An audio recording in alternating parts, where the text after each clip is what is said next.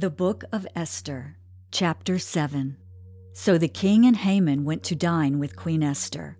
And on the second day at the banquet of wine, the king again said to Esther, "What is your petition, Queen Esther? It shall be granted you. And what is your request? Up to half the kingdom? It shall be done."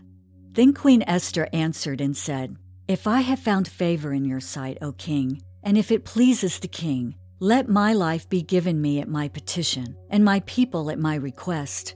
For we have been sold, my people and I, to be destroyed, to be killed, and to be annihilated. Had we been sold as male and female slaves, I would have held my tongue, although the enemy could never compensate for the king's loss."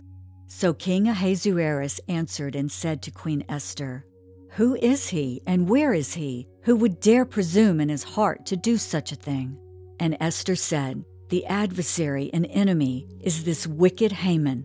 So Haman was terrified before the king and queen. Then the king arose in his wrath from the banquet of wine and went into the palace garden. But Haman stood before Queen Esther, pleading for his life, for he saw that evil was determined against him by the king. When the king returned from the palace garden to the place of the banquet of wine, Haman had fallen across the couch where Esther was.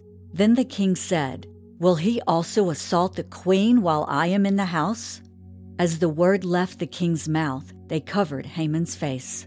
Now Harbona, one of the eunuchs, said to the king, "Look, the gallows, 50 cubits high, which Haman made for Mordecai, who spoke good on the king's behalf, is standing at the house of Haman."